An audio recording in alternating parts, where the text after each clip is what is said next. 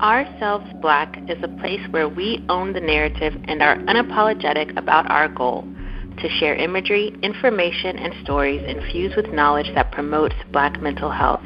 This is the Ourselves Black podcast, and I'm your host, Dr. Sarah Y. Vinson. On today's edition of the Ourselves Black podcast, part one of a two-part discussion about childhood trauma with guest expert Dr. Michelle Durham. Dr. Michelle Durham is an adult, child, and adolescent psychiatrist. She received her medical degree from Louisiana State University in New Orleans, Louisiana, and completed her residency training at Boston University School of Medicine, Boston Medical Center.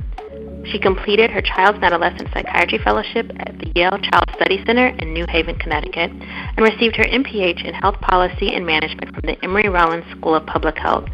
Dr. Durham's interests lie in advocacy, mental health care integration into the pediatric primary care setting, trauma in young children, health disparities among minority populations, and training and education. Dr. Durham, welcome to the show. Thanks so much for having me. So we're really pleased to have Dr. Michelle Durham on the show today, and she is going to be talking about childhood trauma. And the show will be in two parts. This is part A, where we'll be talking about trauma as a topic. And in Part B, we'll talk more about things that are actions that can be taken to address this issue. So, Dr. Durham, tell our audience a bit about how it is that you came to develop your interest in childhood trauma. I think some of my interests began early on as I received a public health degree and worked a bit on health disparities work. So really thinking a bit more about how one population gets treated differently than another, especially when it's health-related. And one of the big things that came through that work was learning more about mental health, and especially in minority communities, I think a lot of mental health is affected by traumatic experience, whether that's sexual trauma, physical abuse, emotional abuse, especially in some of our lower income communities or communities that I have found myself working in for most of my career. And it was really starting to think more about, wow, like this is something that's impacting so many people, not only the child that may present, but also the whole family. And then more critically thinking about, well, how does one family member's trauma affect another member's trauma?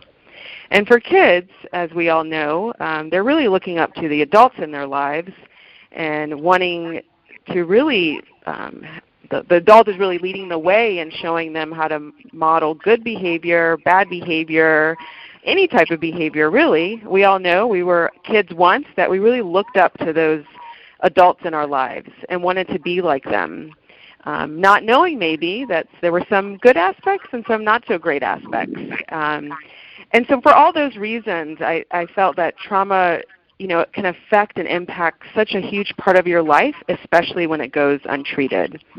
And that really led my way to medical school. It led my way to sort of the different positions I've had in my career on really focusing on those populations that are most affected by trauma, and that I felt really spoke to me in some way of that I really wanted to help people understand that, hey, it can get better, and with the appropriate resources and the appropriate treatments, that people can lead really like healthy, successful lives. And who better to start that work with than with kids, which is why I found myself entering the arena of child psychiatry to really help make an impact in that particular population. So it sounds as if there was a transition from big, broad stroke public health lens that led to your more individualized work on the clinic level. Right. I think becoming a doctor, you are impacting one person at a time, but I still dabble a bit in thinking about the broad stroke of how do we get services to more people than just the one patient encounter I may see for 1 hour each day or each hour in the day. So yes, the bigger picture led to me focusing and wanting to do clinical work with that specific population although some other work also entails how do we impact more people to get the services that they need. Well, that's great because you're able to give us both that frontline view and the broader one as well. And I think it's important for us to back up for a minute and just talk about what we mean when we say trauma, because in the mental health world we use that term a lot, but different populations may have different ways of understanding or thinking about it. Yeah, it's a great point. I think that traumatic experiences can look really different, and what may affect one person one way may affect someone else very differently. And so I think that all of us can think about hurricanes or tornadoes or big events that happen that can be very traumatic, of thinking of 9/11 in New York and how that impacted a lot of people. So these disasters that happen and may really affect the whole family if they're experiencing that. But then, there's a spectrum of traumatic events, if you will, that can happen to not only to the kid but to the family as well. And so some of the communities, especially communities that I've served, there's a lot of violence that may happen not only in the community but also in the home. So trauma isn't just something that happens to you in the sense that it has to be a physical thing, like someone hits you and that's traumatic. It could also be something that you witness, that you see happen. So, for example, I'm thinking about my clinic and the kids that I see, and many of them have not been hit necessarily, but they've seen things that are pretty scary, and pretty scary for, if you can imagine, a 5, 6, 7-year-old to experience, and older. So seeing their parents fighting, their parents hitting each other, that getting really out of control. Also just witnessing a parent use substances. So just seeing them get really high and sitting on the couch and a kid not knowing what to do about that. That can also be a traumatic experience. So it's not necessarily something that's been done to the kid in the sense of like physical touch, which is also I think what we all think about, is that someone hit the kid and hits them repeatedly and violently, and that can be very traumatic. But it can also be things that are witnessed by children. And so seeing mom and dad or a guardian or a caregiver or grandparents or aunts and uncles get really violent with each other can be really scary for a kid because they're really thinking that the family is supposed to be safe and home is supposed to be safe and you're supposed to be in a good, nurturing environment, and all of those things can be really scary. And then when they become really scary, then the kid may become really overwhelmed by even things that you would think like, oh, why are they getting scared about this other person down the road that they see one time something happening to them? And it's sort of like that system that we all have that makes us sweat or have our blood pressure go up when you get really worried about something. That's on like high, that's functioning much more than it should be with kids that see a lot of this over time. And I think it's so helpful that you explained it that way because sometimes the conversation, particularly around community violence and how that affects children, doesn't happen in the same way. And even when you talk to people who've been affected by it, particularly kids who that's all they've known, they might not even know to conceptualize it as traumatic. Right, exactly. I think that people tend to think if it didn't happen directly to me, then it must not be traumatic. And we know that that's definitely not true, that just even seeing things or sometimes even hearing about things, maybe parents or aunts or uncles, somebody telling a really scary story can be pretty traumatic. Describing how someone died, that can be pretty traumatic. And so if you start thinking about that, then all of us start thinking like, there's more trauma out there than we all really think about. And that's why some of the statistics around trauma are the numbers and the amount, right? That thing that we think of like, well, how many people are affected actually can be pretty big when we start thinking about all the ways that someone's you can be on high alert about something and feel very stressed about something because trauma can come in so many different forms. And so, the numbers around that can really vary at times depending on who people ask, if they ask people in a community or and whether that's a high-income community or low-income community, who's in the community, what kind of violence may be in the community. Those numbers can really be really big differences because of the fact it just depends on who you're asking, where they live, where they come from, and who's involved in their lives. That may really change that number. And how you ask it. And how you ask it. To your point, exactly, that sometimes we don't think certain things cause trauma, and so we probably should be framing it in a different way so that people understand what we mean when you say, have you experienced a traumatic event? Because that may be very different for someone else than for me or for you. So we should really be explaining that better to people.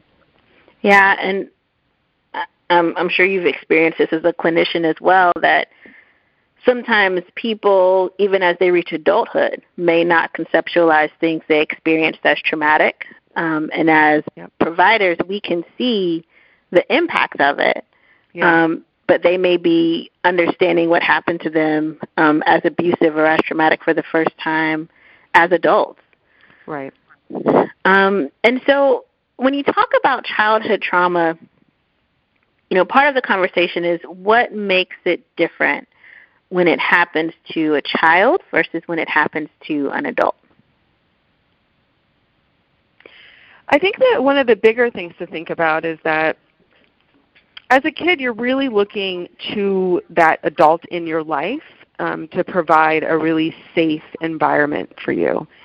And you're looking to them for everything, right? Food, shelter, all the basics, but also to create a sense of safety, that I'm going to be okay. And so, which is really important, which I think we'll get to at some point too, of why the adults and the caregivers in the life of the child are so important when something traumatic has happened to the kid. But when a kid experiences trauma, it can just affect so many aspects of their life. The way they think, the way they feel, the way they process things emotionally. It can really have a strong impact. And when we start thinking about all the hormones and things in our bodies and the ways things happen that we're not even thinking about on a day-to-day basis, all those stress responses can go really high when a kid is chronically stressed because of all the violence or things they witness, and it may not ever go away because they're still in that environment. Until someone says something and starts providing some resources and skills to sort of help them along, even if they may not be able to, let's say, leave a particular community because that's where they live. So it just really impacts the kid because they may not have the words to express what's going on, which is why sometimes we don't find things out into adulthood because they didn't have anybody to tell, or didn't think that it was worth telling, or didn't realize that what all this acting out and the behaviors and the anxiety and the worries and the fears were all because of the trauma. And so they don't really realize, I should have told somebody I saw this bad thing happen, because they're thinking that it doesn't matter, and maybe no one's asking the right questions. As we pointed out early, maybe we're asking it the wrong way, and so it never comes up. But then we know academically this can affect the kid, how they function, how they go to school. They may not want to go to school anymore. They may always be thinking about this trauma, so their grades go down. They may just start acting out in ways. And when I say act out, we see a lot of behaviors that happen. So the kid that keeps getting kicked out of class, the kid that maybe starts fights, the kid that gets in fights with others, they start getting suspended. So it can really impact all aspects of their life, their home, their community, the school, and we know kids spend a lot of time at school most of their day. And so we really see that decline in all of those things that make a kid, that you're supposed to be hanging out with your friends, you're supposed to be learning, you're supposed to be making new relationships, and all of those things aren't happening the way they should in a kid that hasn't experienced such scary things in their life. And those effects by themselves, in terms of what they do when someone's a child, can be profound. But we know it doesn't just stop there. Right. Right. And so we know that untreated trauma and all that comes with it, so it can lead to someone feeling really sad all the time, otherwise known as like depression, or somebody having a severe anxiety disorder, not wanting to do certain things or go certain places, maybe because it reminds them of the traumatic event. So then we start seeing that it really can has lifelong impacts. Educationally, it impacts whether you finish school or not, the types of relationships you end up pursuing, whether you start, have a low self-esteem and start ending up in relationships that really aren't good for you. And then there's a lot of medical consequences, high blood pressure, diabetes, not taking care of yourself, obesity, lots of issues with food and not wanting to go to the gym and do all those other things that are necessary to lead a healthy lifestyle because of the impact of the trauma that may have occurred in childhood. So there are real lifelong consequences to not treating it.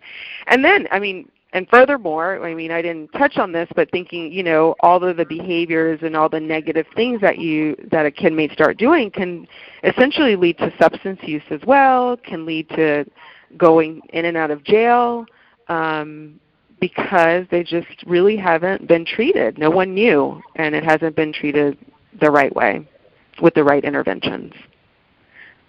Yeah, and that tie to substance use, I think, is often overlooked, but really one of my formative experiences in medical school was being on units that treated addiction disorders, and the incredibly high proportion, particularly of the women on those units that had experienced trauma. It was the vast majority who had, that there was a clear relationship between the two, and what started off as an interest in addiction that became an interest in the psych really ultimately ended up being an interest in trauma for those very reasons that you mentioned. Yeah, exactly. So if people are interested in learning more about trauma, what are some good resources for them to get more information about it? I think a couple of great websites. One is the National Child Traumatic Stress Network.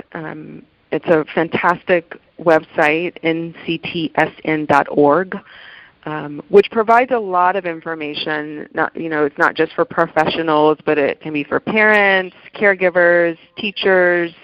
They have a lot of great resources, no matter where you're coming from, to understand the impact of trauma, to also talk a little bit more about what you can do, other resources that you can, handouts, things that you could utilize wherever you are.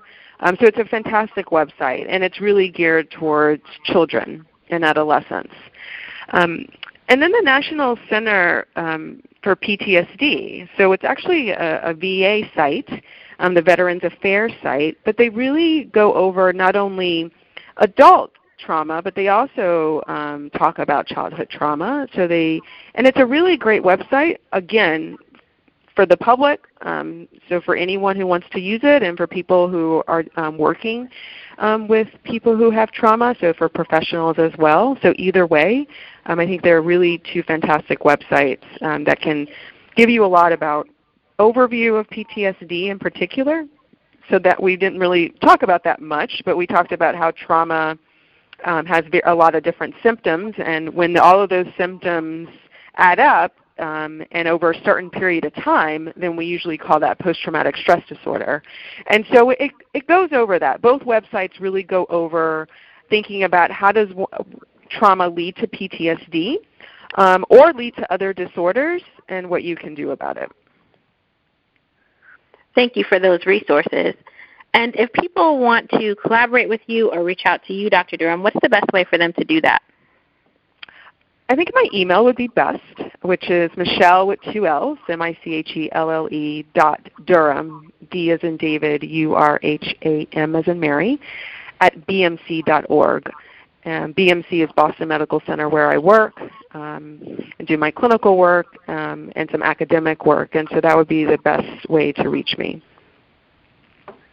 Thank you so much, Dr. Durham. And in our next show, we'll have Dr. Durham back to talk about some of the steps that you can take if you're concerned about trauma affecting someone in your life or affecting people in your community, things that can be done to prevent trauma from happening, and ways to help the folks around you. Thanks so much for having me.